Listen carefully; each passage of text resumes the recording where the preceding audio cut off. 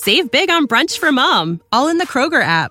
Get 16-ounce packs of flavorful Angus 90% lean ground sirloin for $4.99 each with a digital coupon. Then buy 2, get 2 free on 12 packs of delicious Coca-Cola, Pepsi, or 7-Up, all with your card.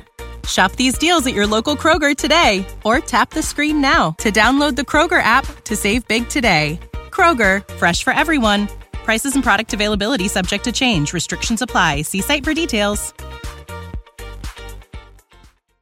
Ladies and gentlemen, thrilled to have you here for another epic debate. This is going to be a lot of fun, folks. But first, want to let you know, if it's your first time here at Modern Day Debate, we are a neutral platform that strives to host debates and discussions on topics including science, religion, and politics. So you name it. Sometimes even once in a while, the old Bigfoot debates, stuff like that. So we really do run the gambit here, but want to let you know, no matter what walk of life you are from, we really hope you feel welcome, folks, and we're very serious about that. So welcome, no matter who you are, where you're from, and want to let you know as well a couple of housekeeping things for the channel before I introduce our moderator for today.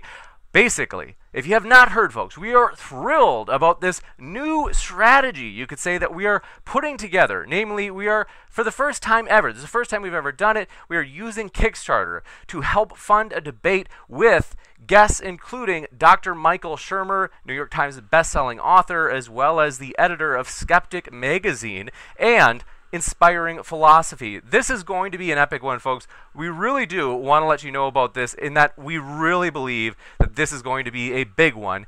And so if you have not seen this, it is linked in the description. What we are doing is basically, this allows us to take bigger risks. Some of the speaker fees out there, and hey, it's well deserved. These are busy people. They have opportunities all over the place, and so we think it's well deserved. We have no complaint about it, but we're like, hey, if we're going to start taking bigger risks, having bigger people, and even doing in-person debates with bigger people, in terms of these people, like I said, New York Times bestseller, Michael Shermer, and others, is that having Kickstarter allows us to take bigger risks with those honorariums that we are paying to the speakers, or the facilities that we might book for those speakers. And so, if you have not yet, we encourage you to pledge to the Kickstarter, as that is going to make this debate possible. We are determined, folks. I don't care if I have to do a car wash in January. I will make sure we reach the goal for this Kickstarter. We're going to make it, folks. And so I want to encourage you. It's just $3 to watch it live. It's like a cup of coffee, folks. So anyway, we are excited about that, as we, like I had mentioned to the speakers before we got started, guests such as the epic ones we have today, including Dr. Fuz Rana and Jackson Wheat, are the kind of guests that we would like to have debate in person as well. And so, like I said, this new strategy will help us get there. So we are very excited. I want to kick it over to Erica. She will be sharing what the format for debates, or today's debate, will be. She also has her own YouTube channel linked in the description. She is, as we say, YouTube's favorite daughter. We're glad to have you back, Erica. The floor is all yours.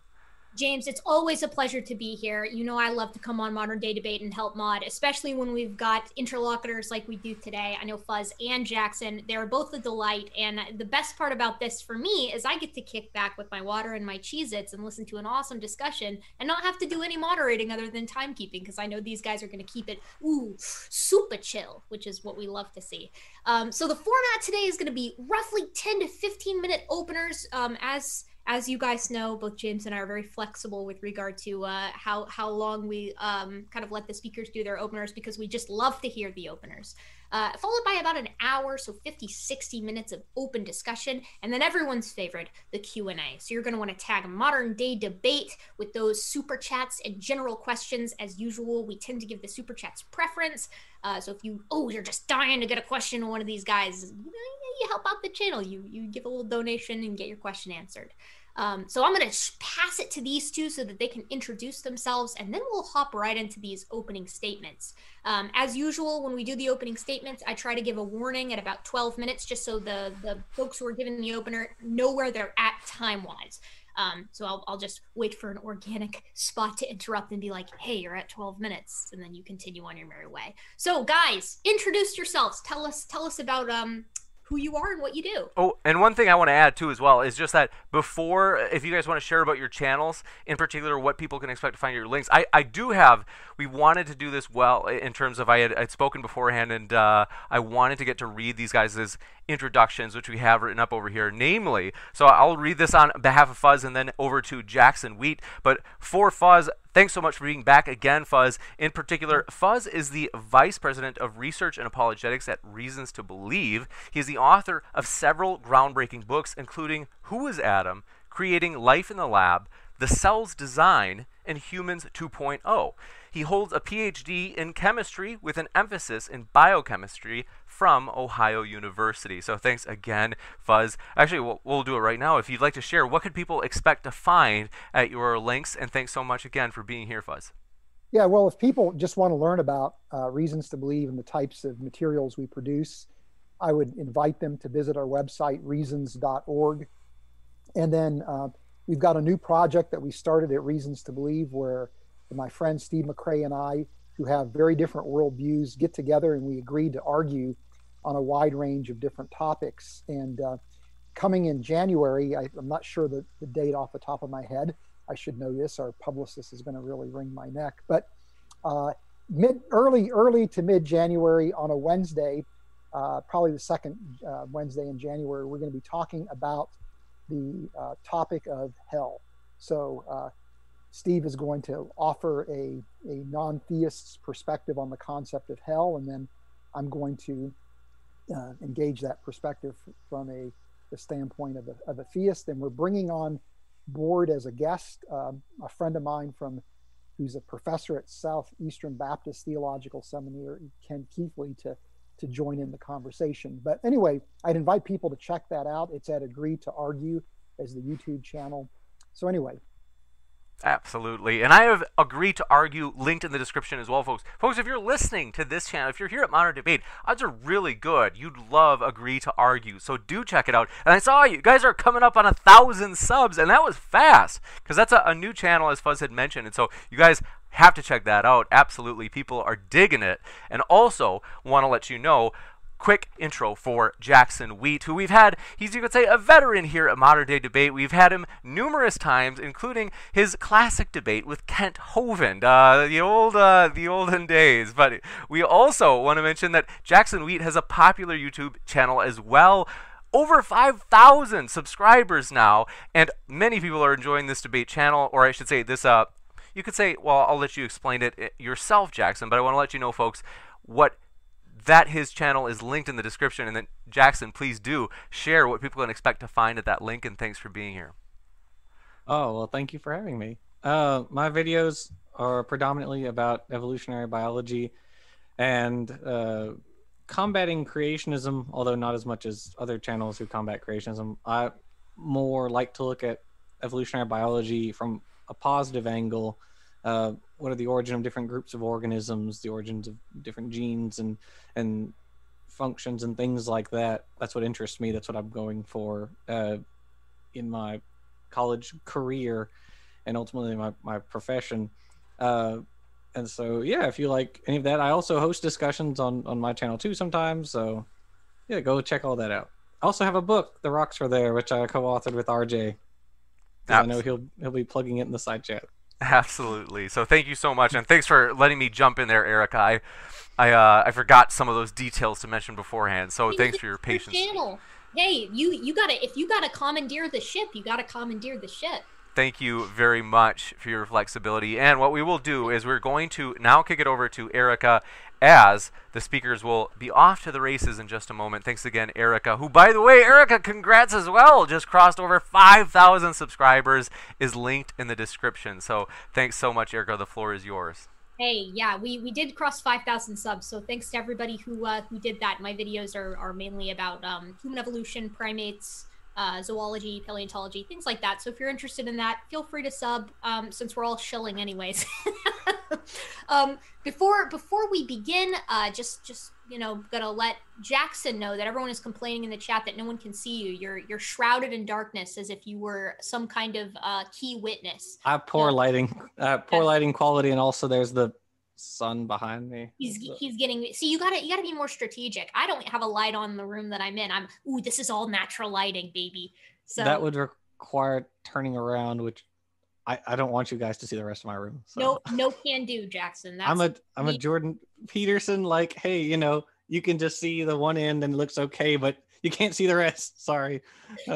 Jackson, you gotta do you. I think it adds to the mood of the seriousness of this discussion that will inevitably be hardcore and not at all civil and fun. Oh, I don't know about that. Yeah. I like Dr. Rana. It's not like I'm talking to Nephilim Free. So Ooh, shots fired. So I that's all I've got to say. I mean, holy cow, me and James, we've got the dream team going on here. We've got everything covered. So I'm gonna knock it over to you, Jackson, since you were taking the affirmative, and I will start on your. I have a slideshow. I can screen share. Yeah. Yeah. And I'll just start on your first word, and again, I'll let you know when you're at about 12 minutes. But you guys are awesome at keeping time. So. Okay, give me 1 sec. My computer is slow, so you have to forgive me. Oh, please. Can you see it? Yes. We can. Okay. Come on. I can see it's trying. Like I said. It's doing its best. Yeah. As Ken Hovind says, I need to evolve a better computer. So. Kent. Goodness gracious. Maybe I can do it differently. No, they never work when you want them to. Yeah. No, close that. I'm just going to do it this way. Okay, let's just do it that way. Okay, it doesn't matter. All right, I didn't open the porn link, did I? Okay, all right, let's go. Okay. Well, hello, everyone. Thank you again, James, for having me on. Thank you, everyone, for being here. So today's topic is universal common ancestry. So we must ask the question, is it reasonable to think that all organisms are descended from a common ancestor through the process of evolution? Now, both parties of this debate need to define to what extent they accept common ancestry to pinpoint where exactly we disagree. Otherwise, how could we have a debate if we don't know where the disagreement lies? I have debated this topic with other people before who accept some degree of common ancestry but not universal. For instance, they will readily say that they do not accept common ancestry between very distant groups such as plants and animals. But when I press them to draw the line between any taxa that demarcates the related from the not related and how they come to this determination, I do not get an answer. And this is a common feature for all anti-evolutionists so far, not just old Earth creationists, but also intelligent design advocates and even the young Earth creationists, whose baraminology tries to draw such lines but stumbles at the edges by leaving out relevant genetic and fossil data that would have blurred the lines. Now, I've talked to Dr. Rana before. However, I'm not entirely sure what his stance is on the relatedness of different organisms beyond recognizing that he isn't convinced of universal common ancestry. I understand he believes humans aren't descended from Australopithecines, though we are separated by very little in terms of morphology. However, he and many other anti-evolutionists are perfectly willing to concede much larger and more distantly related groups of organisms as being related by natural common descent. This is the inconsistency I want to focus on today. My presentation today will involve showing a series of slides and asking where Dr. Rana believes natural relatedness begins and ends. My hope is that during the discussion portion, we can address at least some of these phylogenies together. If he can't provide a consistent metric by which to differentiate divinely created kinds, types, or whatever you want to call them, then I see no reason by which we can't simply extend the same logic that leads us to believe disparate groups of organisms are in fact related by natural common descent. This is what Aron Ra calls the phylogeny challenge, and to date, I've never seen an anti-evolutionist successfully respond to this challenge. Oh, Lord. Okay. All right, the first version of this challenge involves some arthropods. My question is, are butterflies related to horseshoe crabs? These two are about as far apart as one can be while still being an arthropod. But I also have here a series of arthropods that are more closely related to butterflies than they are to horseshoe crabs. Are they all related? Are all butterflies related to each other? Are butterflies related to moths and other lepidopterans? Are they related to flies, wasps, and beetles who all go through the same stages of metamorphic development? Are these all related to other insects, such as praying mantises and silverfish that all have a head, thorax, abdomen, and 3 pairs of jointed legs? What about barnacles, ostracods, millipedes? Are any of these related to horseshoe crabs? If your answer to all these questions is yes, then you accept that the entirety of phylum Arthropoda is related. However, that means you should also accept humans being related to chimps, since our common ancestor with chimps lived only 6 million years ago. Meanwhile, the common ancestor of horseshoe crabs and butterflies lived over 500 million years ago. If you accept all those arthropods as being related to each other, then how about these? Killentia, Anomalocaris, and Opabinia are known as stem arthropods because they possess some of the characteristics of true arthropods, but not all of them. Some might even call them transitional arthropods. Two of the major diagnostic characteristics of true arthropods are that they have a chitinous exoskeleton and jointed appendages. Like true arthropods, Killentia has a fused head shield, and Anomalocaris has jointed limbs. Opabinia has compound eyes. Aishea is a worm-like animal with repeating limbed segments, and because of this, researchers consider it to be near the velvet worm arthropod divide. Is it related to Opabinia and true arthropods? Or what about Eulingia? It has no legs, but is segmented with each segment bearing 3 lobes like later trilobites, which remember are true arthropods. Is Eulingia related to true arthropods? Or let's flip to the deuterostome side of the tree. Are jawless fish related to acorn worms? Anaspis, Gemoitius, and lampreys are considered true fish, while Metaspergina is a true vertebrate, but isn't very fishy. Meanwhile, Zongzaniscus is an advanced chordate, but not a vertebrate. Pikaia is a primitive lancelet relative, and Saccoglossus, an acorn worm, along with echinoderms, are the next closest relatives of chordates. All these animals share in common deuterostome development and bilateral symmetry, as well as a number of Hox genes. We share that in common with elephants, robins, lizards, frogs, sharks, lampreys, tunicate larvae, lancelets, acorn worms, and echinoderm larvae. If the aforementioned characteristics are sufficient to conclude that we are related to everything within our phylum Chordata, then surely the same criteria is sufficient to conclude that we are related to acorn worms and starfish, though they nest outside our phylum. Now on to worm phylogenetics. In theory, is it biologically impossible for there to have been a common ancestor of Nemertians and annelids?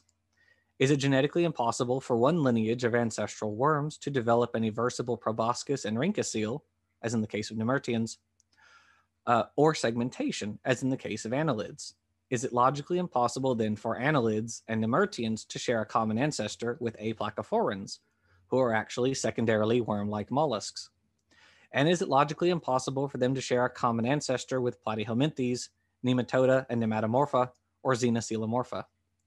Both panarthropods and deuterostomes trace their ancestry back to wormy animals, and there is nothing inherently preventing different phyla of worms from being related to each other. Thus, by extending the same method that allows us to conclude a man is the father, or a person is of a particular ethnicity, or 2 species are more closely related to each other than to a 3rd species, we can easily conclude that all animals share common ancestry. This is the argument Dr. Rana must make. He must be able to explain when a gene shared by 2 taxa is the result of common descent or independent design. For example, if we take the Hox gene PAX6, which is involved in the regulation of eye development in all bilaterians, then Dr. Rana should be able to answer how many times this gene was independently created, unless he believes it is shared among all bilaterians as a result of common descent. And of course, we can extend this process further.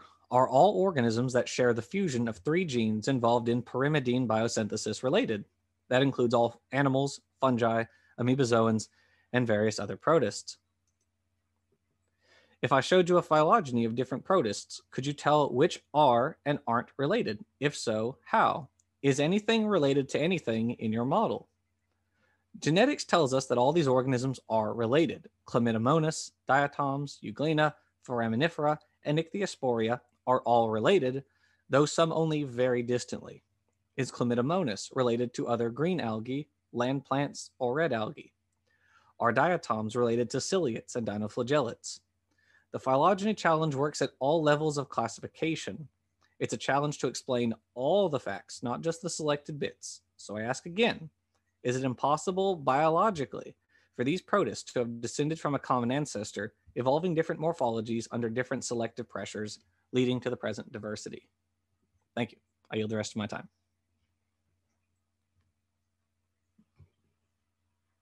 All right, that was at about 8 minutes. So well under the time. So we will shoehorn that into the open discussion, and I will go ahead and pass it over to Fuzz here to give his intro. So I will just start on your first word, and I will let you know when you're at 12 minutes.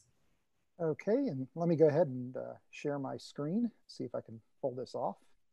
There's no elegant way to do this. It's always something with the screen sharing, that is for sure. All right, here we go. All right, so can you guys see that okay? Yes, it's struggling to go into the full screen mode, the full slideshow mode. I think it was doing the same thing with Jackson as well, where it didn't want to. Is that better now? I don't see a change on my end yet. Okay, so, all right, well.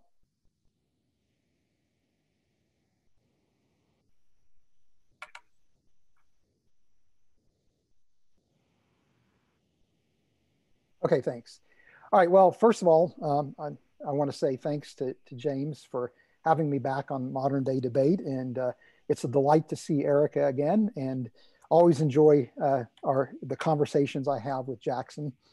And there's been a few instances where we've been on the same side of the issue and a few instances on different sides of the issue. And so I'm going to address the question, do all living things share a universal common ancestry?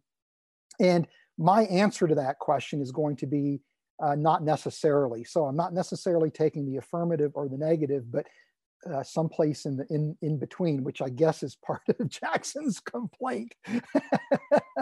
So I'll address some of the questions that Jackson raised during the conversation that we have, and I'm just going to lay out my perspective on this issue. And what I'd like to do is start with actually what has now become one of my favorite quotes to discuss and to interact with, and this is from Theodosius Dobzhansky, who was the late Russian geneticist of some renown, and also, interestingly enough, a Russian Orthodox Christian. And in 1970, maybe, I think was the year, he wrote an article for the American Biology Teacher where he was appealing to educators to incorporate evolution more prominently into the curriculum. And as part of his appeal, he wrote these words, "Nothing in biology makes sense except in the light of evolution." And these are now well-known words. But the point that he was getting at is that today, the theory of evolution, for lack of a better way to describe it, is in effect the organizing principle in biology. It is the lens by which everything is viewed in biology, everything is interpreted. And as part of that interpretive framework, of course, is this idea of universal common descent, as Jackson is pointing out, which is in effect the central feature of the evolutionary paradigm. And so this is, again, the focus of our conversation today. And I want to just take a quick minute and make a clarifying point that I actually, and this is a subtle distinction, but I actually like to think of biological evolution in distinct terms from what I will call the evolutionary paradigm, which is this grand overarching claim that everything in biology can be exclusively explained through evolutionary mechanisms. And this would include the origin and the design of life in its basic level, as well as the history, diversity, and distribution of life. So this is the grand claim of the evolutionary paradigm. So I would lump the origin of life question into the larger paradigm, distinguishing it from, again, biological evolution. And this will become important, I think, you realize why I'm making this distinction in a minute. And so my position is a view where I would argue for what I would say limited universal common ancestry, which again is something that I think and gathering drives Jackson nuts, but we'll unpack that. So how did I arrive at this particular position? Well, as an undergraduate student who was interested in going to grad school to get a PhD in biochemistry, I, of course, took courses in chemistry and biology. And at that time in my life, I readily embraced the evolutionary paradigm, this idea that everything in biology could be explained through evolutionary mechanism, including the origin and the design of life. And, would have held to this idea of universal common descent. So that earlier version of me and Jackson would have very little to disagree with one another about. In graduate school, my perspective changed significantly, because as a graduate student, I was immersing myself in the study of biochemical systems and became very impressed with the elegance and the sophistication, even you might argue the ingenuity of these systems, and was really very curious as to how do we account for the origin of biochemical systems and hence the origin of life. And I on the side, in addition to all the responsibilities I had as a graduate student, I began to study the origin of life question, and quickly reached the conviction that mechanism alone didn't seem to be able to explain the origin of biochemistry and the origin of life. And it was at this point I recognized that there were limitations to the evolutionary paradigm, to this grand overarching claim.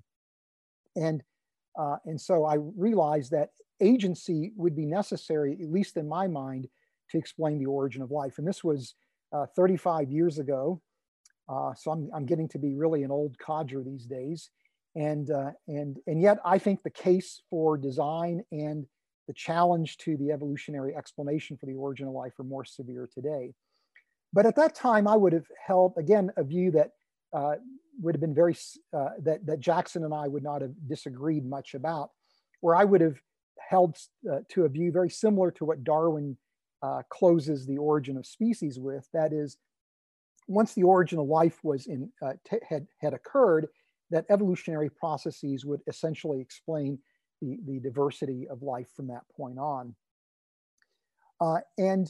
Over time, I began to develop an interest in the philosophy of science and began to appreciate the role that philosophy actually plays in how we interpret the scientific record. And one of the ideas that really hit home was this idea that was implicit in everything I was learning as a scientist, but now made explicit through my reading in the philosophy of science, and that is the central importance of methodological naturalism to modern day science. And in a nutshell, this idea basically argues that every explanation that we bring to bear for the world of nature must require a mechanistic explanation, that we cannot appeal to agency in formulating explanations about the world around us. And I realized that this becomes a constraint on the operation of science that would have invalidated my conclusion as a graduate student that the origin of life required agency, not because the evidence wasn't there to support agency as an explanation for the origin of life, but because of this philosophical constraint. And this got me to think, are there other aspects of biology where methodological naturalism is influencing how we would interpret the record of nature? I also learned about something called the underdetermination problem. And this idea here is that data underdetermines scientific theories, meaning that you can have two radically distinct theories that actually can accommodate the same set of data, and that same set of data can actually be solicited in support of two very radically different theories. And then last but not least is this idea of the concept of teleonomy. And this idea of teleonomy traces back to a philosopher of science in the 1950s, and his name escapes me at the moment, who argued that in biology, of course, teleology, since the Darwinian Revolution, was stripped from biology. And yet biologists struggle with the fact that they are drawn to utilizing design language when they discuss and describe biological systems. And so as a way to resolve that discrepancy, he introduced the concept of teleonomy, which was, in a nutshell, would argue that the design that we see in biology is not bona fide design, but produced through mechanism. But yet that then frees us up to use design language without implying teleological explanations in biology. Okay, so, excuse me. So in light of all this, I recognize that you could actually interpret the biological realm from a design framework, and that the data that is oftentimes used to support universal common ancestry in this case could also be understood from a design framework, where again, nothing in biology makes sense except in light of design. So then what about all the evidence for evolution? And the evidence for evolution and ultimately for universal common descent is really in two broad categories: homology and the fossil record, the features of the fossil record. And this idea of homology, again, is really central to, I think, the points that Jackson was making as he was arguing for, again, common ancestry in the different groups that he was discussing. And it's interesting to me because today the idea of homology is deeply entrenched within an evolutionary framework. It's intertwined with the evolutionary paradigm, and again, is the primary evidence, I would suggest, for common descent and universal common descent. But interestingly enough, when you look at the history of biology, prior to Darwin, biology was a teleological activity. It was a teleologically driven discipline. And the idea of homology predates Darwin's theory. And one of the scientists who was prominent in elaborating the concept of homology, Sir Richard Owen, developed a theoretical framework to explain homology, in which he evoked the use of archetypes, where he argued that what you are looking at in homologies is an ideal or an archetype that for Owen existed in the mind of the first cause, that then is functionally manifested in the created order through a modification of that archetype to produce a wide range of different types of designs. And he defended this idea in a series of lectures that he presented to the Royal Society in London. And you can it's a fascinating book to read on the archetype of the vertebrate limb or something like that. But for Owen, the idea of homology was the quintessential evidence for design, interestingly enough, where he marveled at the fact that that you could take these archetypes and they would be so robust that they could be varied in such a way to produce a wide range of function. And so for Owen, that was the ultimate expression of design. And here's a quote from Owen that I'm not going to read just for the sake of time, where he's essentially making that point. And so, in other words, the evidence that is oftentimes considered to be unequivocal evidence for universal common ancestry could also be understood as evidence for the shared design of organisms in nature. About 12 minutes, Fuzz. Okay, thanks. I'll hurry it along here. And so what Darwin did is he took Owen's idea of the archetype and he evolutionized it into a common ancestor. Now, of course, this begs the question, well, why would a creator employ the same designs? Why not a creator introducing a wide range of different designs within biology? So this is really a theological question more so than a scientific question. But as I've thought about this interesting point, if a creator created organisms with a unique set of designs with each organism, then in effect, biology would be impossible as a scientific discipline, or it'd be very, very challenging. And the fact that there's these shared designs in biology actually makes biology really a robust scientific discipline, where, for example, as a biochemist, what I learn about the biochemistry of E. coli has broad applicability across the entire living realm, which is mind-boggling when you think about that. And so you could argue that the shared designs actually reflect a deeper aspect of design, namely that nature is designed for discovery and tractability. What about the fossil record? Well, it's interesting when you go back into the history of biology prior to Darwin, people like Louis Agassiz argued that the fossil record, in a sense, reflects a series of progressive acts of creation. And, it's interesting to me that when we look at objects that are designed, we see progressive creations all around us, and we are comfortable interpreting these as evidence for design. So, for example, the automobile, it's clear that when you look at the history of the design of automobiles, that we realize that there's this prototypical design, and that future designs are built upon prior designs, and the designs that are yet to be developed will be built upon current designs. And yet we don't feel necessary, or we don't feel the necessity of viewing this as, again, evidence for common ancestry or common descent, but rather we see this as reflecting shared designs that are, again, progressively introduced. Or if we look at mosaics in the fossil record, we design mosaics all the time. Smartphones are the quintessential example of a mosaic design. I'm old enough now that I can remember when cell phones were a new thing.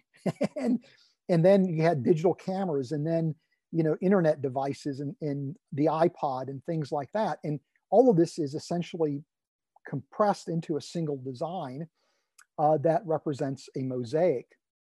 And so why couldn't we interpret features in the fossil record that, again, Jackson is alluding to from the standpoint of mosaic designs? So in other words, and I'm just going to stop there. In other words, I think that it's possible to develop a framework in which you could interpret the same evidence for universal common ancestry from a design framework and make perfect sense of the record of nature. And so part of my project at Reasons to Believe isn't to poke holes in the evolutionary paradigm, but rather to try to come to the table with an alternative design or a creation model that could actually, again, seek to accommodate the data that we see in front of us and make sense of it from a design framework. So I'll go ahead and stop there, and we can move on to the next part of the program. All right, cool. That was about 15, 16-ish minutes, so totally good. We'll just add Jackson's spare time to the open discussion, and whenever you guys feel like beginning, by all means, please do. I will let you know when we're at about 50 minutes, 50, and we'll just get the ball rolling. So I think we can, so as I did in my discussion with Smokey, I'm not convinced that abiogenesis is really part of this discussion, because abiogenesis, the origin of biochemistry, would have occurred significantly before the last universal common ancestor of all life. Would you agree with that? Yeah, yes and no. I mean, in a sense, I'm not really looking at bringing abiogenesis into the conversation today. I just simply telling as part of my the journey I took to wind up where I'm at today. Okay, I got the idea of the fact that the origin of life to me looks like it requires agency, then opens up the possibility that maybe the rest of biology could be understood from a design framework. So that was really my point. Although, we don't need to get into this too much, but I would point out that when you are talking about universal common ancestry, you are going back to the last universal common ancestor, right? Whatever that is, right? Whether it's a single organism or a community of organisms, right. And in a sense, you could argue that the last universal common ancestor is essentially the end product of the origin of life process, right? Again, and so in a sense, the origin of life and the idea of universal common ancestry do form a continuum, right? Where the line you would draw is arbitrary. And what happens in the origin of life is imprinted on all life on Earth from an evolutionary perspective. But to your point, I don't think that is a way that we would evaluate the question on the table. Right. Okay. I just wanted to get that one out there. Okay. The thing about, and I do really want to go through some of the ones in the PowerPoint. We don't have to go through all of them, of course, but maybe at least a couple of them, because you became very much more interesting when you started alluding to Richard Owen and Louis Agassiz do you hold to the position of repeated creation events? What do you mean by that exactly? Like because as far as I remember, like Owen was under the impression that like God made, the Paleozoic critters, which at his time mostly like fish and shells, and then you had another creation event, which was the dinosaurs, and then they were wiped out, and then you have another creation event, which is the mammals, and that leads to today. Do you hold to that position? Yeah, I would say broadly speaking, yeah. So I would say that when you look at the history of life, that at different eras in life's history there were acts of creation, but I also allow for, again, limited common descent. In other words, I think what is created would be some kind of archetypical design that then would be could be varied through evolutionary mechanisms. So that would be broadly the interesting approach I would take. That is very interesting. Okay. All right. So my question to that effect would be, so do you draw lines at the major eras, or where would you say the creation events are occurring geologic wise? That's a great question. In a sense, this is probably going to frustrate you, Jackson, so I apologize. But this is to me still very much, to be quite frank, a work in progress. Where, okay, I mean, that's fair. It's a fair answer. Yeah, where I'm still sorting that out myself, and what I'm trying to do is for example, again, I don't want to shape my apologetic at poking holes in the evolutionary paradigm. Sure. I'd rather come to the table with a model that could be evaluated and can make a constructive contribution. Sure. But I do, like with the origin of life, I do think there are key transitions in life's history that at this point in time I don't think evolutionary biology does a great job of explaining. I think, for example, the origin of eukaryotic cells, and I know the endosymbiont hypothesis is the one of the prevailing models, and it has some strengths with it. But when you start getting into a lot of the molecular details about what would have had to transpire, boy, it really seems like to me that there's some real issues there. Well, or like or like I think the origin of body plans is still largely unexplained. Origin of consciousness, the origin of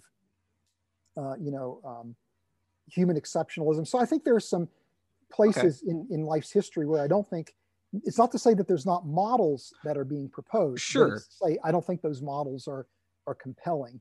So that's. But all to your question, sorry, I apologize. Oh no, you're fine. No, I think I feel like I'm dominating here, and I don't mean to do that. So, but that factors into where do I draw the line? Right. So to me, I would think in terms of organismal biology, I would definitely say at the point of phyla, that would be probably where the creation event could be. Maybe you could talk about at classes, maybe at orders, but I've not sorted that out. I'm perfectly comfortable with evolution at the family level and below. Okay, so a lot of stuff, a lot of stuff. We could talk for hours and hours on this, which unfortunately we don't have. But so for instance, if we're talking about, if you're saying that you accept all the body plan as your metric, which is in modern taxonomy about the phylum level, but these are taxonomies largely arbitrary. I agree with that. So by that, we would say that elephants and birds, for instance, have the same body. They have the same body plan overall, right? They have the features of chordates, the postanal tail, notochord, pharyngeal arches, all that kind of stuff. So the robin, the American robin, and the African elephant share a common ancestor under your model, yes? Yes, yeah. Okay, so I'm actually glad we picked this one because I did make a slide for that. I need to go there again. Okay, so you can see my screen? Yeah. Yes. Okay, so that actually, this very discussion about chordates, this is where the lines start to blur, in my opinion, my unprofessional opinion. So we have here at the top Anaspis, Dromoeteus, and lampreys, right? And these are fish. They're fish by what the researchers would call it. They're all within, the vertebrates. Okay. And so then so they're all connected. They all have vertebrae, right? They all have fins, even if they're very small. But they're jawless fish. They're not gnathostomes. They're not sharks or ray fin fish or coelacanths. They're jawless fish. So you would say that since all of them are within the chordata, they share a common ancestor, right? Lampreys, Dromoeteus, and Anaspis. I would say that would be, to me, an open question as to where does the archetype play a role, and then where do evolutionary mechanisms play a role in terms of shaping the organism. Right. So to me, it's honestly an open question. So I very much appreciate the thrust of your point in maybe the frustration in terms of not getting a clearer answer, but in a sense, it's an open question from my perspective. See, and that's what's kind of interesting about when you mentioned the archetypes thing, because Owen correctly predicted before we had fossils of it that the archetype of chordates would look like Pikaia. He did that way before.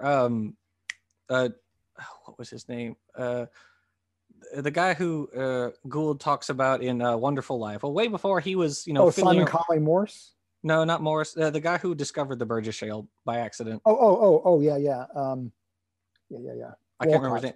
But anyway, so long before he was fiddling around in Canada, Owen predicted that this is what the archetype of chordates would look like. And indeed, he was right. It has these characteristics, right? All chordates have at some point in their life, even if they lose it, like, tunicates are highly reduced in their adult morphology. They swallow their brain like a professor with tenure.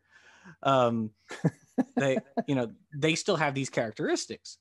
And so I get my point kind of comes down to, couldn't any of these really be the archetype of their later, of their descendants? Like Metaspergina with its cranium, you could say be the archetype of everything with a cranium. Zongzaniscus could be the archetype of everything with S-shaped myomeres and dorsal fins. Pikaia could be the archetype of all chordates. Sacoglossus, though it's a living animal, so obviously it's not the direct ancestor, but our common ancestor with that, who had deuterostome development, was the archetype of everything with deuterostome development. Or we could go further, all bilaterians. Or if we go to my other slide, where I made my point about all of the organisms in this slide, fungi, animals, amoebozoans, have a gene fusion for pyrimidine biosynthesis. It's 3 genes all fused together that participate in this activity. So we could say, theoretically, the archetype of triple gene fusion pyrimidine biosynthesis was an amoeba, right? And then just evolutionary processes went from there, and we have fungi, and now we have animals, right? Theoretically, we could say that, couldn't we? Yeah, we could. And, again, I'm not denying that there is evidence that one could bring to the table for universal common ancestry, just like you're bringing that evidence to the table. But let's use the automobile as an example that I think might help address the point you're bringing from my perspective. So when you look at an automobile, there's clearly an archetype for an automobile that all automobiles throughout the entire history of throughout all automotive history all share. But as you go through the progression in terms of automobile development, and that there are going to be points in time where there are these new innovations that are introduced that are then put on top of that existing archetype, so that you really have kind of a combination of archetypes, if you will. And that combination of archetypes then in itself, in effect, becomes that archetype for everything that follows it in terms of automotive development. So in a sense, you could look at the history of life that in the point that you're bringing in those terms, where you could say, yeah, all these features that you're successively pointing to that are typical could be innovations in and of themselves, introduced by the work of a designer, that are then built upon in subsequent innovations. Sure, you could, but then we could flip that and go the totally opposite direction. We could say, well, every innovation of a new species is therefore an independent creation. Couldn't we? Because if one species, develops, it's a bird, and the original population is brown, but a subpopulation develops, goes from brown to being black, right? Well, couldn't we say, well, that was an independent creation, even if we know the mechanisms that cause that? Would we be justified in saying that? You could, but here it would be an instance where you're bringing in what we observe, as well as mechanisms available to us to explain those observations. So, for example, we observe what one might call microevolution. That to me has been observed. We observe speciation events. So it's this is not disputed. We observe microbial evolution all around us. So no complaint with that. But the mechanisms that we have, actually, with natural selection operating on genetic variation, can readily account for these kinds of transitions. And this is where I'm not convinced that the mechanisms available to us now, at least as we understand it, are sufficient to account for what I would call biological innovation. And so this is known as the novelty problem in evolutionary biology, where there are real questions about whether or not the evolutionary mechanisms that we have can account for novelty. And so at that point, that then enters into the conversation. Can these mechanisms we have available to us explain the introduction of new novelty that then form essentially that new combined archetype, right? Right. Well, okay, but the thing about it is, if we go back to the archetype example, then we're talking about like the ancestor of elephants and robins was something like a lamprey, or a lancelet, to be more precise. Right. So clearly, I think you would agree that there have been some novelties that have been generated between lancelets and African elephants. Yeah. Right. And so this gets to kind of Agassiz's view of the fossil record, where it's a progression of creation events. Where, well, I wouldn't really call it a progression, but well, progression in the sense that it's going through the course of time. Or well, we could even take it back a little bit. If we look at the African elephant, which is a modern animal, you would say that it's related to the early Proboscideans in like the Eocene, the early Cenozoic, right? Like Meratherium. Yeah, okay, most likely. So the closest relative, based on genetics, that we have of or of elephants in general, is manatees and dugongs, and they nest within the clade with hyraxes and aardvarks and elephant shrews, because of course elephant shrews are related to elephants. I think that's hilarious. But right, so we have genetics, and this says, okay, all these Afrotheres nest with each other. I don't know if there's a defining morphological character among them. I didn't do research on it, but they all nest genetically with each other, right? So you would say they had a single common ancestor who gave rise through natural selection, sexual selection, to these various species, correct? Possibly. I mean, that's a possible interpretation that would be viable within the framework. Okay. But it's also possible that you're looking at,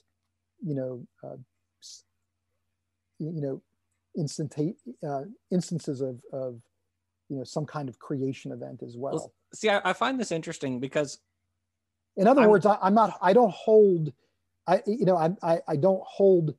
tightly to any one particular interpretation, but am willing to let the data basically, dictate where the answer to that question lies.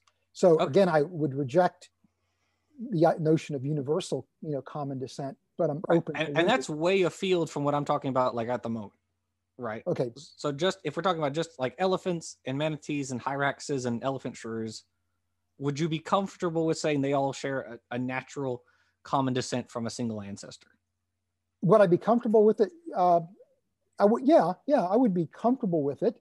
Okay. It's a possibility. I would be very much open to that, but I would also be comfortable saying that maybe they don't, right? And that's where I would want to, I'm a biochemist, not an organismal biologist, and so I would need to roll up my sleeves and spend some time in the literature to really look and see at, they would agree what the detail is, available there, and then assess it based on that. Right. Well, we have the genetic evidence is very much non-equivocal in the question of elephants, manatees, hyraxes are all the closest relatives to each other, right? And they also share a biogeographic pattern, right? They're all of them, their ancestors come from Africa. The earliest Sirenians are in like Egypt, I think the Fayum area, and you have the earliest hyraxes, which are from Africa, the earliest elephants. And so you have this biogeographic data, this fossil data, this genetic data, which is all concordant. And then you have them kind of all together. And so each of these are different orders, right? Heracordea, Proboscidea, Sirenia. These are all different orders. Although, of course, order doesn't really mean anything. Class doesn't really mean anything. There's nothing tangible. We can't touch a phylum, right? We can touch a species, although that's a different conversation that we don't really have time to get into. But these are just terms that we've invented for ease of classification, right? So when we're going from elephants to manatees to hyraxes, we're increasing clades, but we're still talking about the same thing. It's just speciation events over time. Just this biogeographic pattern with these speciation events, which are just occurring over and over and over and over. Right. Right. And I would agree with your point, which is part of, I think, the frustration, even for me, in terms of the model that I'm embracing, is because, again, species does sort of have some kind of biological, aspect to its definition, the same with phyla. But once you're in between, you now are, again, and what constitutes a family for one group of organisms doesn't necessarily constitute a family for another group of organisms. So it's really hard to talk about this in general terms. It would be more in specific terms. Right. And that kind of gets, even talking about phyla, because again, I have a little thing for this, makes it difficult because you start getting into things like clusters of clades, like clusters of phyla that all nest really close together, such that it's darn hard for the people who study this for a living to figure out which is sister to which. Mm-hmm. Because either they have, like in this case, if you look here at, so Trochophore, so we have the Aplacophorans, Annelids, and Nemerteans. So these three phyla are all very close together. They're all like core Eutrochozoa, right? So within Spiralia, they have characteristics like the Trochophore and a few other things, developmental genes like LOX5 and things like that, which connect all of them. And so, again, it's like these are different phyla, right? The body plan of mollusks, if you can call it that, is basically they all have a dorsal visceral mass, and that's about it. Because even the foot, the radula, is not shared among all mollusks. So they kind of really only have this one feature, which is sort of similar. And their ancestors in the fossil record are sort of wormy. And you have these other very closely related groups, which are also kind of wormy.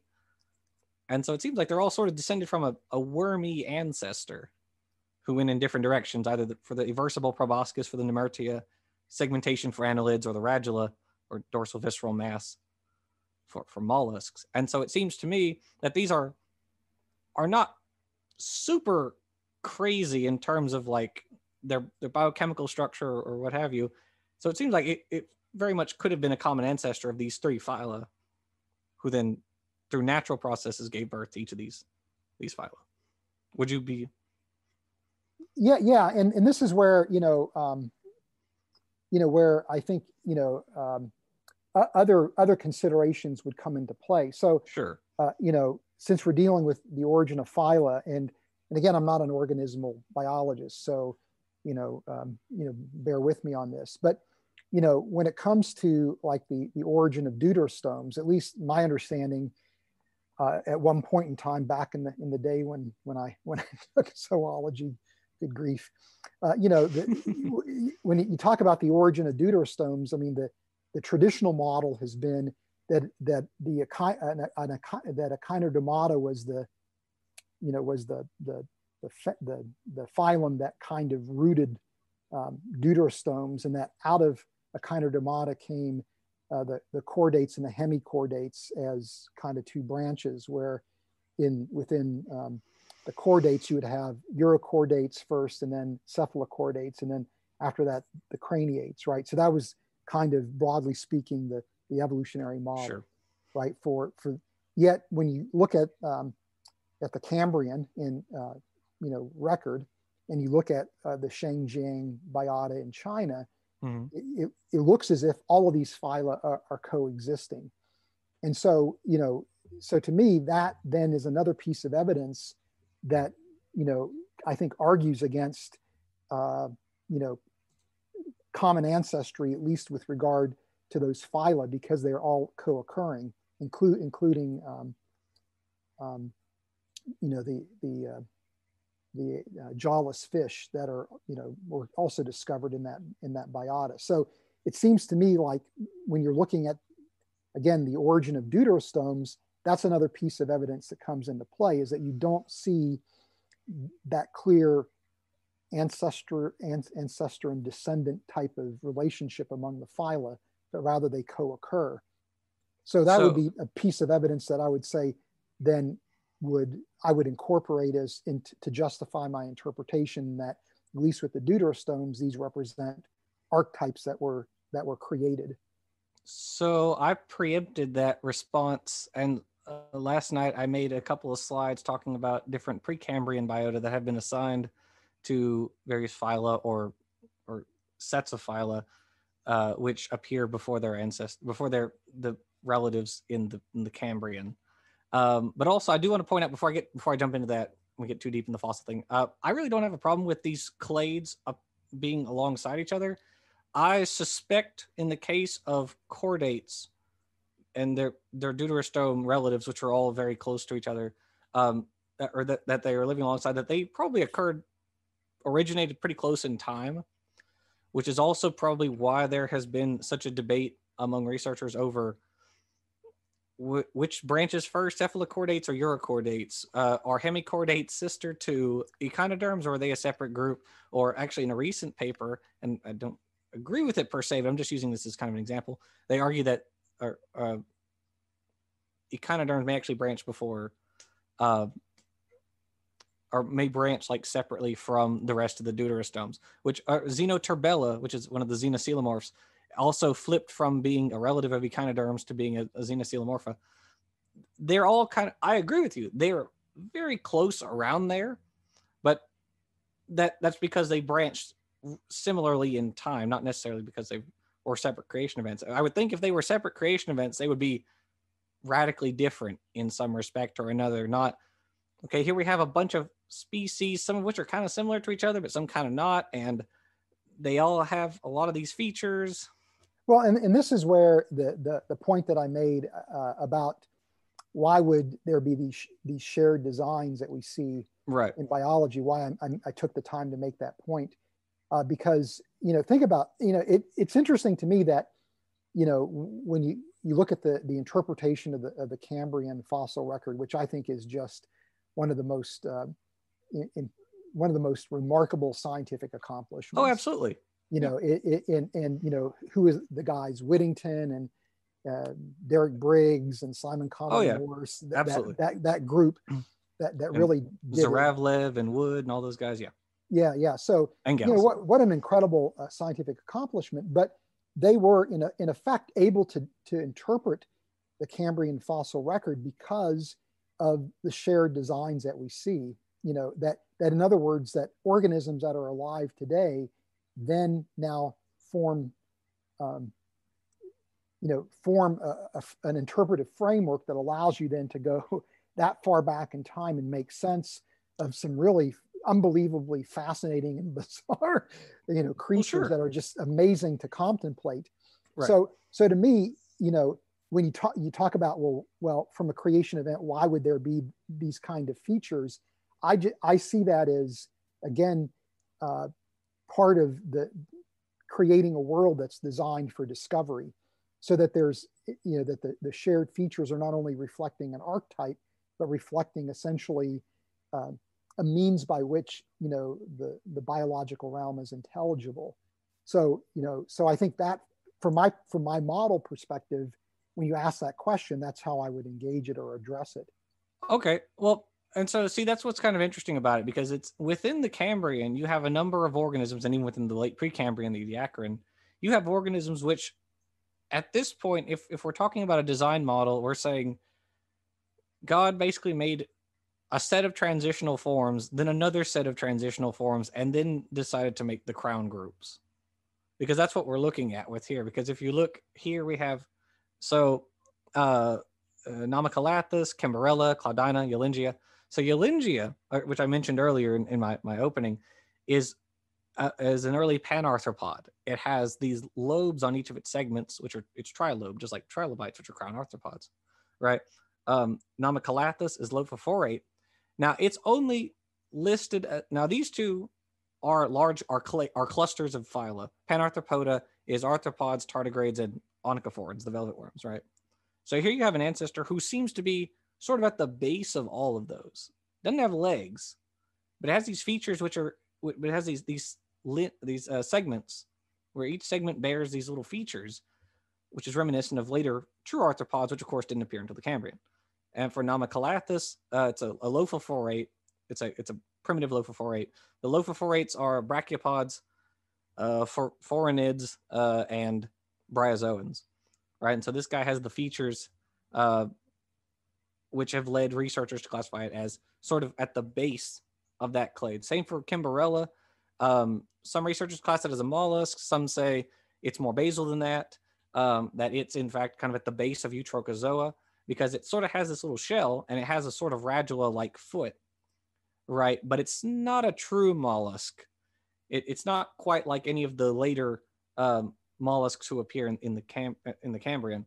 Claudina is an annelid, possibly a polycate. I'll just say it's an annelid. I'm not quite convinced it's a polycate per se, but here we have these, and I also did another slide on it. But so we have, or again, with Dickinsonia and Icaria, we have stem bilaterians who are at the very end of the Precambrian. So and then, earlier than these guys, we just have like Hautia, which is an Idarian in the Ediacaran. Eosteatospongia may be a sponge. The jury's kind of out. Some say it is, some say it isn't. So that's why I put a question mark. And then earlier than these, we just have like some protists, and we have some algae and some fungi, and that's really about it. And so it looks like if we're talking about these in stages, then I kind of have to ask again, like I asked earlier, where do we draw the line in terms of the biota that God is making and then letting it run for a little while, and then he's creating a new set of biota, letting it run for a little while? Because is Dickinsonia part of the same biota that the Cambrian is? Because, fun fact, some of the Precambrian, the Ediacaran fossils extend into the Cambrian. There's a continuity between certain things like Claudinids and like Icaria. There's a continuity here. So they sort of overlap with some of their descendants, and then the descendants take over, the earlier guys die out, and the descendants go off and diversify. And so it doesn't seem like there's any design event happening there at that boundary. It seems like you have stem bilaterians, and you have this continuity. You have some crown bilaterians, like here, and then you have the crown members of these phyla once you get into the Cambrian, like Pacaya, and as you mentioned, the Chengjiang biota, things like that. So your point, if I'm understanding correctly, is that there's not There's no break per se. there's no break that you would Right. expect if there are these design events that there would be these very clear, distinct breaks. Sure. Yeah. That's your point. Yeah. Yeah. I mean, that's an interesting point. And, you know, I would have to think about, you know, that point a little bit in terms of, you know, why would it necessarily look like that? You know, you want to be careful about adopting the mode that anything that you can't necessarily explain just as simply the way God chose to do it. I would like to Sure. say that there's a rationale that would undergird why things would appear that way. And so that would be a place where, you know, I would have to give some thought to it as to why Okay. there's not that. I mean, that's a clean fair break. answer. That's Right. a fair answer. But on the other hand, I don't know that there would necessarily have to, I mean, that anything would necessarily demand that there would be these nice, clean, clear cut breaks necessarily. Well, okay. I mean, I can grant you that, but at the same time, I would be kind of confused because then I would still have to say, well, which is designed and which isn't. If we go to the Cambrian and we're like, okay, we have Kimberella, who's an early mollusk relative, and then we go, you know, we kind of bounce over the line to the Cambrian. We say, okay, well, here we have Wiwaxia and Halkieria. Are these part of the same design? Are they descendants of Kimberella, or are they a separate design event? How could we tell the difference? Yeah. And that's a fair point. And I think this is where, again, I think there's other data that needs to be factored in. And that Sure. would be, you know, part of the challenge here is that we don't have a really good understanding of how the genotype of an organism relates to the phenotype, right? I mean, that's the $64 million question in biology today, right? And that is, Right. of course, related to the issue of how do you explain and account for the origin of body plans? It's all kind of tied up. And without really having that understanding, I think it's very challenging to address, to address some of the specific questions that you're bringing to the table. And they're fair questions, right? But without that understanding, I think it represents a challenge, I think, to a creation model. But I'm not completely convinced that the evolutionary models got it buttoned down, right? I think it's just as much an outstanding question from that standpoint as well. Well, the genotype phenotype thing, sure. But well, yes and no to the question of body plans, because from the literature that I've seen, when you look at papers on, say, the phylogenomics of some phylum, what we see a lot of is acceptation. We see a lot of building on pre-existing things. I was actually just the other day looking at the paper on the genome was sequenced for Lingula, which is one of the living fossil brachiopods. This paper was done back in 2015. Well, one of the things they were talking about was the shell of Lingula is not necessarily derived from a shelled ancestor with mollusks, but they used a similar pathway, a similar biochemical pathway to build shells. So they sort of co-opted the same pathway to build different types of shells. Mollusks have calcium carbonate shells, and brachiopods have calcium phosphate shells. So they're co-opting the same thing, the same pre-existing thing, but for different purposes. Same with if you look at like what is it, the mycorrhizae of fungi, right? They didn't have to invent a whole new genetic system for their little mushroom roots, right? They were building on pre-existing genetic structures that were already there. Same for papers on the origin of animals. The Metazoan are always talking about lots of duplication events occurred after our common ancestor with choanoflagellates. So between choanoflagellates and our common ancestor with sponges, we have a whole bunch of gene duplication events, the expansion of a lot of gene families. And that's kind of what we see all throughout animals. It's not a whole lot, though there is some. Obviously, there are some, a de novo gene pops up here and there for whatever reason. But the majority of it is, here's this gene that already existed, or here's a structure already existed. We're just going to use it for a new thing now. Because, natural selection favored it doing this thing now rather than what it was originally doing. Right? And so coming back to sort of the body plan thing. Do you find that significant? Yeah, this again goes back to the some of the points I was making in my opening presentation, and that is, you can interpret the same data, I think, within a creation model framework as you can from an evolutionary framework. So, what you're talking about, would be genetic and examples of genetic and biochemical archetypes that could then be, varied to produce different types of functionality, within systems. Right. And so the real question then becomes, so the way you're interpreting this, of course, from an evolutionary perspective, is through a process of, exaptation, and you're cobbling together new physiological systems, or whatever, Sure. right?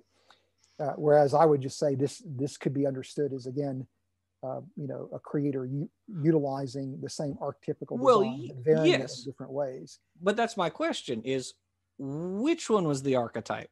Was the archetype of brachiopods, or the archetype of brachiopods plus mollusks, or the archetype of brachiopods plus mollusks plus crabs?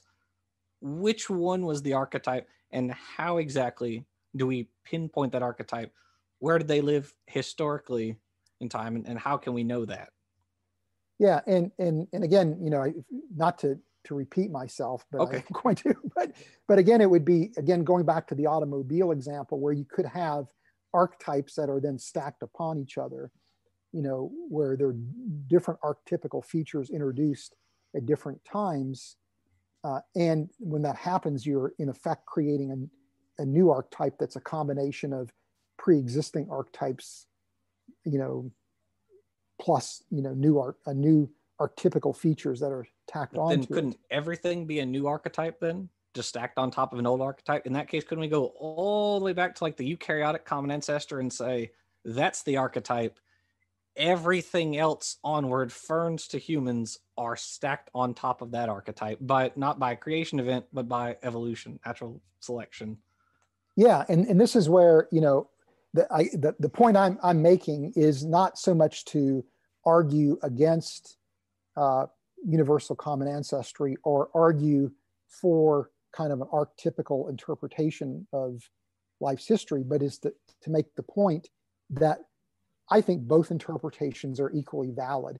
What distinguishes the two interpretive systems is, in effect, philosophical consideration. So what we're bumping into right now, Jackson, is the consequence of the underdetermination problem, right? Is that it's the same set of data could be interpreted in two very different frameworks, and what you would probably have to do is come up with some kind of series of tests that would say that would give favor to one framework over the other as a way to kind of break the tie. Yes, I would agree with that. I would definitely agree with that.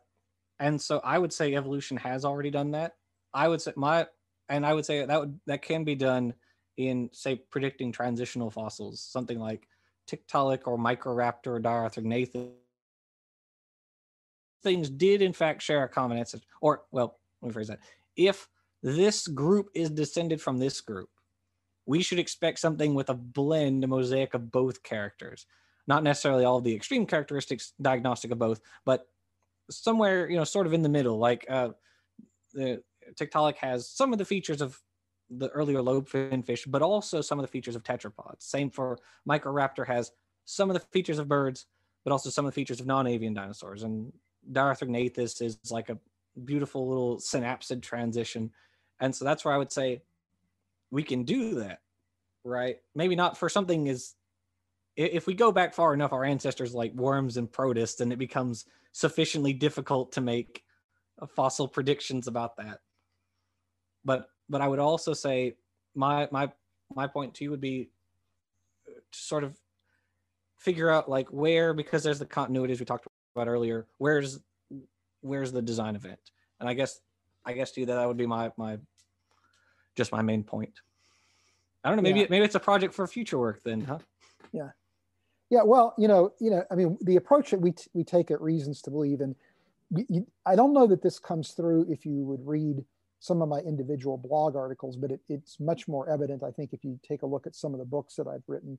But our approach is in effect to develop what we would call, a creation model, where we are, in a sense, saying this is, our framework for understanding, in this case, biology, and then we develop a set of predictions that can be then used to evaluate the model. And so, Right. in the book Origins of Life, we lay out a model. In Who is Adam, we lay out a model, and then we look at what the data says, and we Right. revise accordingly, right? And so that's essentially the project that we're undertaking. And so there's this, frankly, features of our creation model we've yet to actually probe in significant detail. So probably one of the next projects I'll tackle would be, essentially trying to produce a genomics model. So how can we make sense of the features that we see in the genomes of organisms from a creation model perspective? Right. So in other words, we're assuming the burden of proof, as opposed to forcing the burden of proof on the evolutionary paradigm, acknowledging that, that again, the evolutionary paradigm, is the mainstream thinking. It's evidenced. Right. But I also think that because of the influence of methodological naturalism, there are places where real issues with evolutionary explanations are given a free pass. I mean, and I'm most familiar with, what happens in origin of life research, and I know we're not going to go there. I'm just going to use this as an illustration. Where there are these problems that arise that are really intractable problems if people are honest with it. And origin of life researchers are very quick to acknowledge the severity and the significance of these problems. Sure. And yet there's this idea that, it's just a harder problem than we thought. We're going to still continue to pursue evolutionary explanations for this in the midst of that problem, which is perfectly reasonable response. But when there's also at the same time evidence that suggests the work of agency, that's simply just shut down. That's simply ignored. There's a famous statement made by Paul Davies in his book, The Fifth Miracle, where he said, hey, you would be forgiven if you would interpret, or if you would conclude that the origin of life is a miracle, but we're not going to go there. That science is all about discovering natural process explanations. And so what happens is there's a pass that's being granted in light of that real intractable problem that's then, I think, masked by the influence of methodological naturalism that prevents other counter models from coming in and suggesting an explanation. Right. And so, I'm not saying that there's not evidence for common descent or universal common descent. And you did a good job of laying out, some of that evidence. But I also think there are some places where there's some real, in my mind, real questions confronting the evolutionary paradigm that are significant questions that maybe will be resolved with future work, or maybe they won't be. But those are places where I would see cracks in the paradigm that at least should allow for an alternative explanation to come, if that explanation is evoking agency. Well, we've answered everything I've written down about your opening, so. So awesome. Let me ask you this question, and this, I'm asking it sincerely now. And trust me, because I said I'm asking it sincerely, right?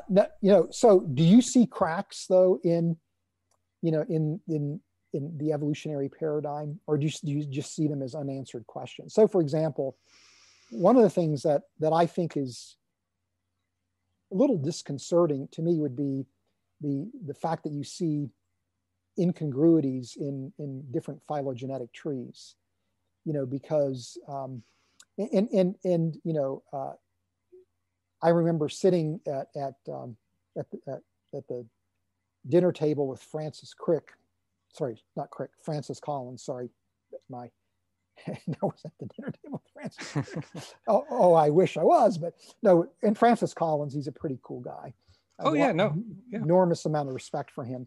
And he and I were having this very discussion about incongruities in phylogenies, and where depending on the genetic marker that you look at, you can get really very different evolutionary trees. And his point to me was that once we start moving into phylogenomics, all these problems are going to evaporate. Well, I've got papers somewhere in my office where people are beginning to do phylogenomic studies, and they're still seeing these incongruities in phylogeny. So I see that, for example, as something that I think should be troubling to like a universal universal common descent interpretation.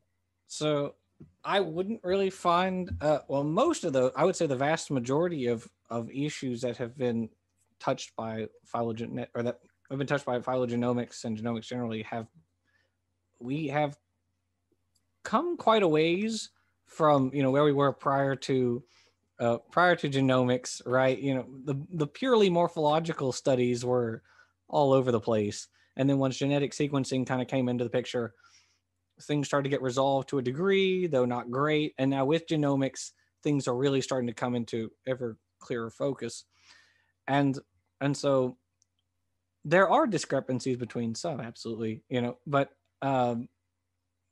do I say that's a problem for evolution? Not really. And I would also say, remember, some of these lineages are stretching back 500 million years, and some of them have very relatively recent speciation events from each other. Things like say with the mollusks and annelids and nemerteans. Well, who's sister to who exactly? Well, because in time, maybe within just a few million years, they all sort of went their separate ways, their separate lineage ways. So would I say it's really a problem? Not really. I guess it kind of depends. You have things that would make reading phylogenies more difficult, or can, like incomplete lineage sorting, and you can have horizontal gene transfer and all those sorts of things. But would I say that's a problem for evolution on the whole? Not really. As questions? Sure. Problems? Not really. We might have time for another one or two quick issues before we jump into the Q&A. Thanks, guys. Yeah, Ketchup, mustard on hot dogs. And we're at about 50 minutes, just like you guys are just nailing it on the timing today. So, by all means, I could be here for as long as need be. So it's completely up to you guys. Okay. Well, one other issue, and I'd be curious to see your reaction to this, would be I think the widespread occurrence of convergence. That to me is perhaps the one issue that I find really troubling from an evolutionary perspective. And I go back to the work of Stephen Jay Gould in his book Wonderful Life, where he talks about the historically contingent nature of evolutionary processes, where he makes a big issue about the idea that if you rewind the tape of life and replay it, that the outcome ought to be different every time. And yet in light of that, you wouldn't expect there to be the extent and the degree of convergence that you actually see within nature. And so to me, I see that as deeply problematic. And some of the examples of convergence that have been discovered are, absolutely mind-boggling. So anyway, that would be another place where I would have some real concerns. Where here we're talking about kind of a companion concept to universal common ancestry. Well, I really don't see that as a problem when different organisms inhabit the same or similar environments. They have similar selective pressures, which under certain contingent mutations can lead to having superficially similar features. I don't really see a problem with that. You do have to remember the time in which Gould was writing. Wonderful Life was published in 1987. The view that Gould had of the Cambrian and of the preceding Precambrian was radically different from the view that we have now, right? Yeah. He takes an almost mystical tone with the Cambrian, which is I discussed just the other day with Walker. I find that problematic because he refers to it as nature swapping out different arthropod parts and chordate parts and things like that. And I was kind of like, yikes, that's not a great way to describe it, in my opinion. It's a wonderful book, right? The book is great overall, and I do agree with his point on contingency. There were a few other things I took issue with. It turns out, well, I mentioned Opa Benia and Anomalocaris in my intro. He was of the impression that these were separately derived from probably wormy ancestors, right? When in fact they weren't. They share a common ancestor who had compound eyes and a chitinous exoskeleton, and then later Anomalocaris developed jointed appendages. But yeah, I mean, I really don't find it. I don't find it troubling or anything like that.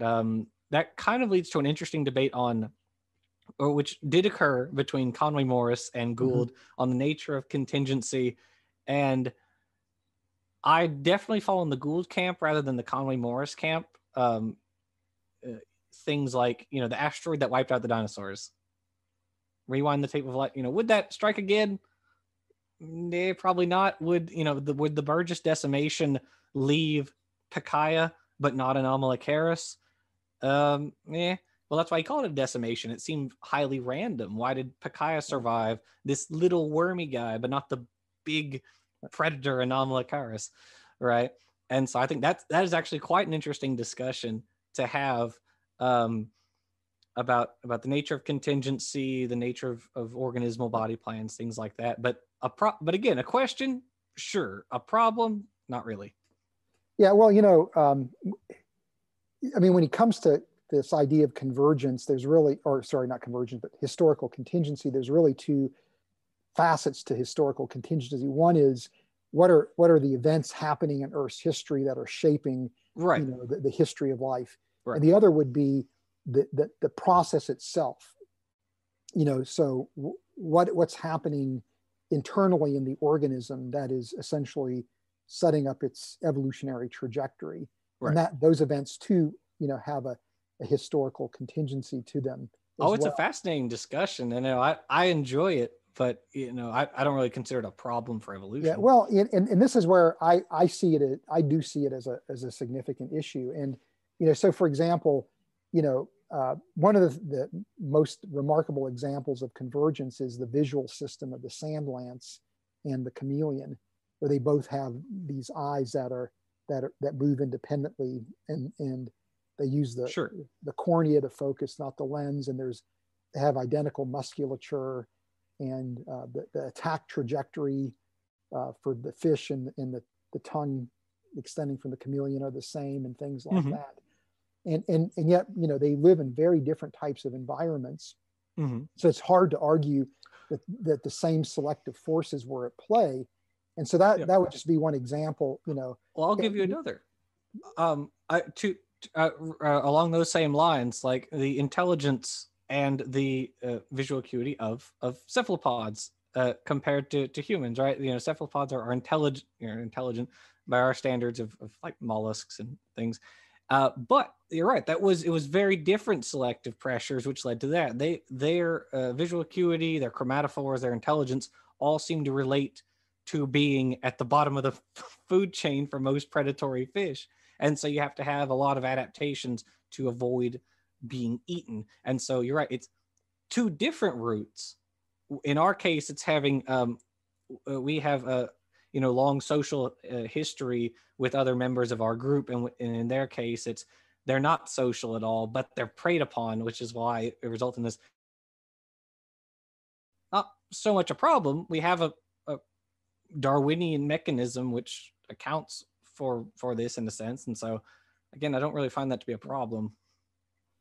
Yeah, well, the debate between Conway Morris and Gould was an interesting debate. Where, absolutely, yeah. Where Conway Morris, and I'm just beginning to really appreciate Conway Morris's argument, where he was in effect arguing that there seems to be something, built into the laws of nature that seem to drive evolution to the same endpoints over and over again. So I guess it would be an idea that would be related to a school of thought called structuralism. Yeah, I'm familiar with. That's arguing it's not natural selection that's shaping the history of life, but it's essentially the laws of physics that are constraining certain outcomes, and but for Conway Morris, who's a theist, if I'm reading him correctly, he seems to see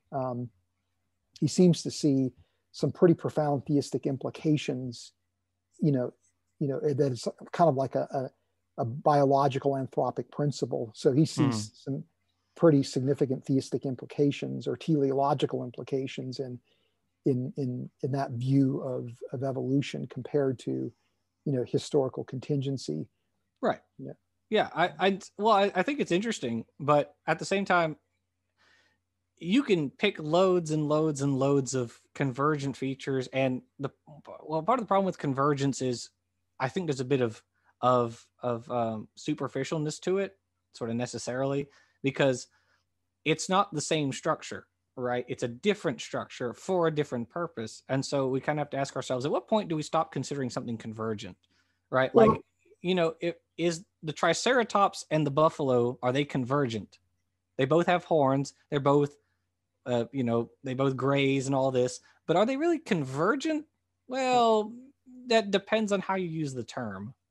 Well, but okay, so you see, for example, convergence of echolocation in cetaceans and in Chiroptera, and it turns out that the genetic changes that are supporting both forms of echolocation are virtually identical changes, and so that would be an example where you're seeing convergence of two highly similar systems that also have the same kind of genetic undergirding. So it's not just simply a superficial instance of convergence, but it's kind of fundamental to the design. So sure, yeah, absolutely, yeah. I think it's I like the example of like sloths, or not sloths,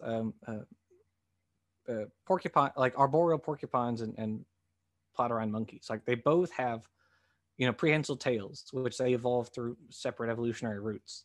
But squirrels are also hugely prolific arboreal mammals, but they don't have prehensile tails. So clearly both of these work, right? They're all living in the same sort of environment. It's arboreal, although, the platyrines and prehensile and the arboreal porcupines are in the tropics, right? And so it's sort of similar. Or they're living in the same environment, but they're coming to different. They're living in these environments in different ways. Squirrels are they're little grasping claws, and they're very good at running up trees and stuff. But they're not using their tail to grab tree branches. So clearly, they're still very prolific, but they're not doing it the same way, right?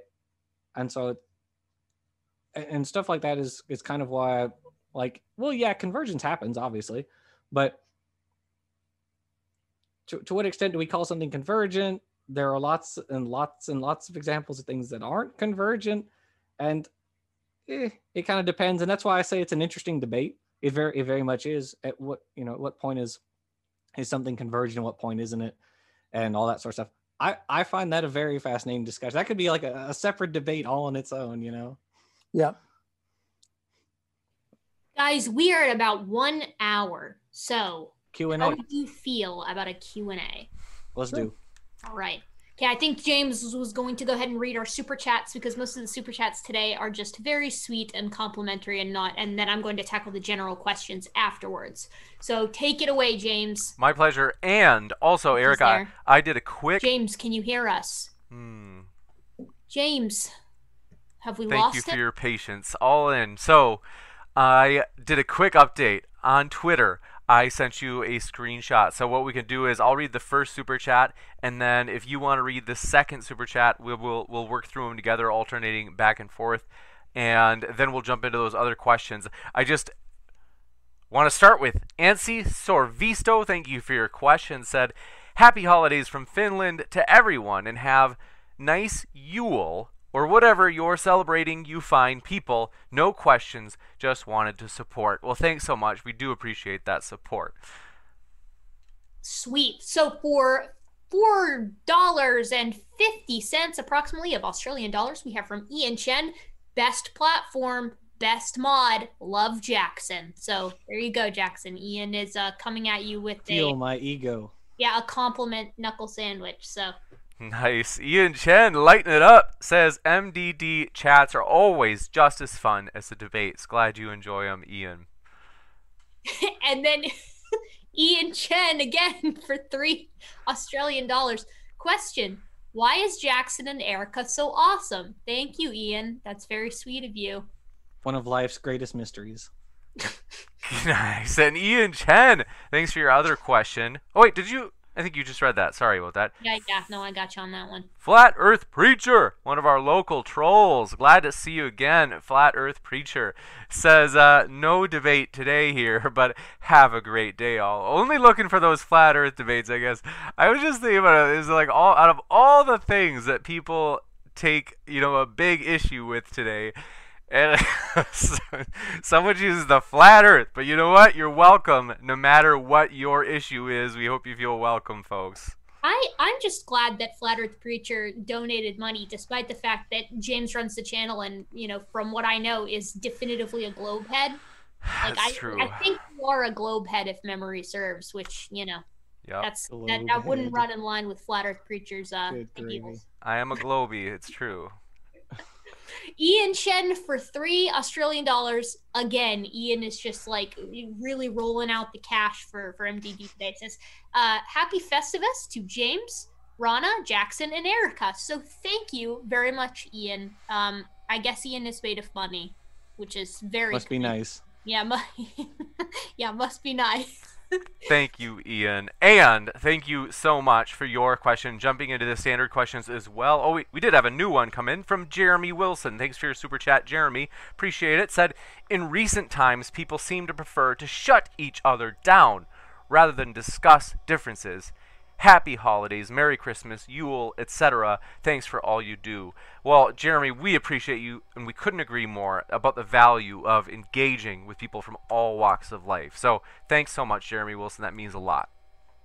All right, so for our standard questions, this one is from Nestling20, and it's to Fuzz. A good theory makes falsifiable predictions that can be tested and do not depend on attacking alternatives.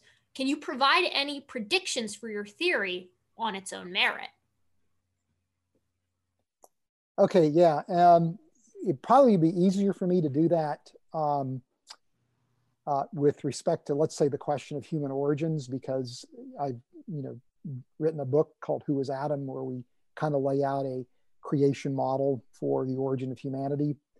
And there, for example, the prediction would be that human beings are exceptional compared to other creatures. That would be one prediction we would make. One prediction that would be also made is that you could trace humanity's genesis back to a primordial pair. So those would be examples of the types of predictions you could make, using a creation model.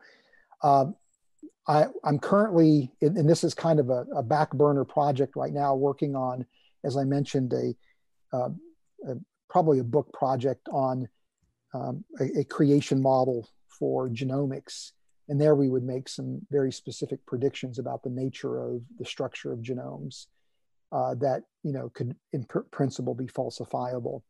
But you can't escape the implications of the philosophy of science. And, it's part of that question too is implying that falsification is the gold standard for a scientific theory. And I think making testable predictions would be, but it's very difficult, frankly, to falsify predictions. Or it's a really difficult thing to do. Many times what scientists actually are doing is making observations and then pointing to those observations as confirming the theory or forcing a theory to be revised if that observation can't be accommodated by the theory. So. But nevertheless, I appreciate the point, and it is possible to make falsifiable predictions. I'm not given a lot of thought to it in the context of the question we're discussing today. You got it. Thank you very much, Dr. Rana, and kicking it over to Rational Mind. Appreciate your question. It is for Dr. Rana. They said, Fuzz, what creation events today... Oh, sorry about that. What creation events does Fuzz think occurred between the origin of body plans and the origin of consciousness, as well as tetrapods, mammals, etc.? Again, I'm going to frustrate you with that very fair and important question, and I still am sorting this out myself. I mean, the points that Jackson are making are good points, to be fair, and that is, how do you distinguish between something that's clearly a creation event versus something that reflects the outworkings of an evolutionary process? And so that's something I just have not given an appropriate thought to. But to be fair, there's a lot of things that I have given thought to, primarily dealing with the origin of life and with the nature of biochemical systems. That's been, over the last 25 years, my primary focus of interest.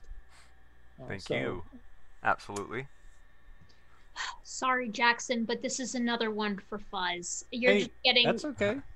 You're getting it's a blowout for the for this specific questions. This one comes from RG Downard, and for Fuzz, Woo. RJ says, just as cars have different designers, on what scientific grounds can you limit the alleged designers to other than many ones? I think what he's asking is essentially how can we look at multiple cars and we know that there are multiple different designers for different car types. How can you limit, if you're supposing a designer for life, how can you limit it to a single designer rather than many? Yeah, and that was essentially Hume's criticism of Paley's or of the design arguments of his day. Was how do you know that it's a single designer, not multiple distinct designers? And to me, the response to that would be the fact that you see a universality to biochemistry. You have essentially two fundamentally distinct cell types. So there's a universality to cell biology, if you will. We see shared designs throughout biology. So to me, that would be suggestive of a single designer, not multiple designers. Thanks so much. And this question coming in from, let's see, well, actually, next one, Erica, if you want to read the next one from James Downard after I read this quick one from Nestlig20 that I missed. Earlier they had asked for Dr. Rana, evolution, they said evolution predicts specific mosaics but excludes others, such as Pegasus. Why do we only have ones that are predicted by evolution and none that are excluded? I guess the question I would have back, and maybe Jackson could jump in here, is I'm not so sure that evolution necessarily predicts specific types of mosaics, but rather, in my experience, it seems as if people are discovering mosaics within the fossil record that would have a blending of characteristics that they then would argue is consistent with that being an intermediate form. So I don't know that somebody has set out and said we predict these particular types of blending of characteristics. Have those Yes. predictions actually been made? Diarthrognathes was one example, who I know RJ is familiar with. There was a synapsid from the Triassic. This guy, I forget it, William Beebe, predicted that if mammals are descended from reptiles, cladistic people in the chat will tear me up over that, but I'm going to say it anyway. If they're descended from reptiles, then they're going to have a very particular jaw joint called a double hinge jaw joint, where you have these two articulations between the jaw and the rest of the skull. And so that was found as Diarthrognathes. Archaeopteryx, actually, Darwin talked about if there should be an ancestor of birds who had unfused wing fingers. And then just 2 years after origin, they found Archaeopteryx, which has unfused wing fingers. So yes, it does happen. I think in the case of Tiktaalik, it was more like we're looking for something that's sort of fishy and sort of tetrapody in this time period. But yeah, for other ones like Diarthronathus, it's going to have these characteristics because it necessarily had to. It couldn't do otherwise. All right. So from RJ, for Fuzz again, surprising all of us, RJ asks, what would an evolutionary precursor for chordates look like, and how likely would it be to be preserved? What would an evolutionary precursor to chordates look like? Yes, and how likely would it be to be preserved? Well, I don't know the answer to the first question. And again, I've not given it thought. And so just right here off the cuff, I'm not sure what that answer would be, but if I gave it some thought, maybe I could suggest some things. But the idea of how likely is something to be preserved, I think is a tricky question, right? Because when you get into the taphonomy, the science of taphonomy, I mean, obviously things with hard body parts are going to be much more amenable to preservation than organisms that are primarily made up of soft body parts. But this is part of I think the remarkable aspect of some of the Cambrian Lagerstätten is that you had these very rapid burial events that preserved, organisms, number one, with soft body parts, and number two, in a wide range of different orientations, which allowed for, reconstruction of the organisms in a remarkable way. So it's hard to know, what its likelihood of preservation being, right? So, I don't know how to answer that question. Jackson, you got it. If you got any thoughts on that. Oh, I'm mostly in agreement with you. Yeah, if you have hard parts, you're more likely to be preserved. If not, you're a lot less likely. And so, you hope it's going to be preserved so we can find something really cool. But I mean, I think if it was an evolutionary precursor to a chordate, the likelihood of it having the likelihood of its preservation would be pretty remote. You got it. Want to say thank you to our guests. Want to say thank you to Erica for coming on as well to help. And I want to let you know, folks, if you have not already known and checked them out, all of the guest links are in the description. What are you waiting for? You can listen to them plenty more after this. And so we really do appreciate them. Also want to mention, folks, we will have a post-credit scene coming up. And so want to say thanks, everybody, for your questions from the Q&A. Thanks so much for your support. It's always a great time, and want to let you know again, no matter what walk of life you are from, we hope you feel welcome. And so thanks for hanging out with us here at Modern Day Debate. With that, as mentioned, and as usual, folks, keep sifting out the reasonable from the unreasonable. Yes. Hold on. You missed one last super chat. This is from Josiah Hansen for $2. Merry Christmas to all, and then a inside call out to me for not forgetting something. So thank you, Josiah, for the $2. Thank you. I did miss that. Appreciate that, Erica, having my back. That's what I'm here to co-mod for. Come on. Appreciate it. Thanks so much. And so, yes, thank you very much, Josiah, indeed. And thanks, everybody else, for your questions, support, and everything else. So thanks so much. We will see you next time. Oh, by the way, you guys, I didn't even mention it. Next time will be tomorrow night, as Erica will be coming on with her partner, Dr. Cy Gart. Will be back. Should be a blast. And that will be against good old Otangelo and Erica's truly best friend, John Maddox. So that should be a juicy one. That's right. It's going to be really fun, really civil. It's going to be great. I'm really excited. No doubt about it. So thanks so much, everybody. We'll hopefully see you for that, and we'll be back in a few. Thanks so much. Keep sifting out the reasonable from the unreasonable. When you need mealtime inspiration, it's worth shopping Kroger, where you'll find over 30,000 mouth-watering choices that excite your inner foodie. And no matter what tasty choice you make, you'll enjoy our everyday low prices, plus extra ways to save, like digital coupons worth over $600 each week. You can also save up to $1 off per gallon at the pump with fuel points. More savings and more inspiring flavors make shopping Kroger worth it every time. Kroger, fresh for everyone. Fuel restrictions apply. When you need mealtime inspiration, it's worth shopping Kroger, where you'll find over 30,000 mouth-watering choices that excite your inner foodie. And no matter what tasty choice you make, you'll enjoy our everyday low prices, plus extra ways to save, like digital coupons worth over $600 each week. You can also save up to $1 off per gallon at the pump with fuel points. More savings and more inspiring flavors make shopping Kroger worth it every time. Kroger, fresh for everyone. Fuel restrictions apply.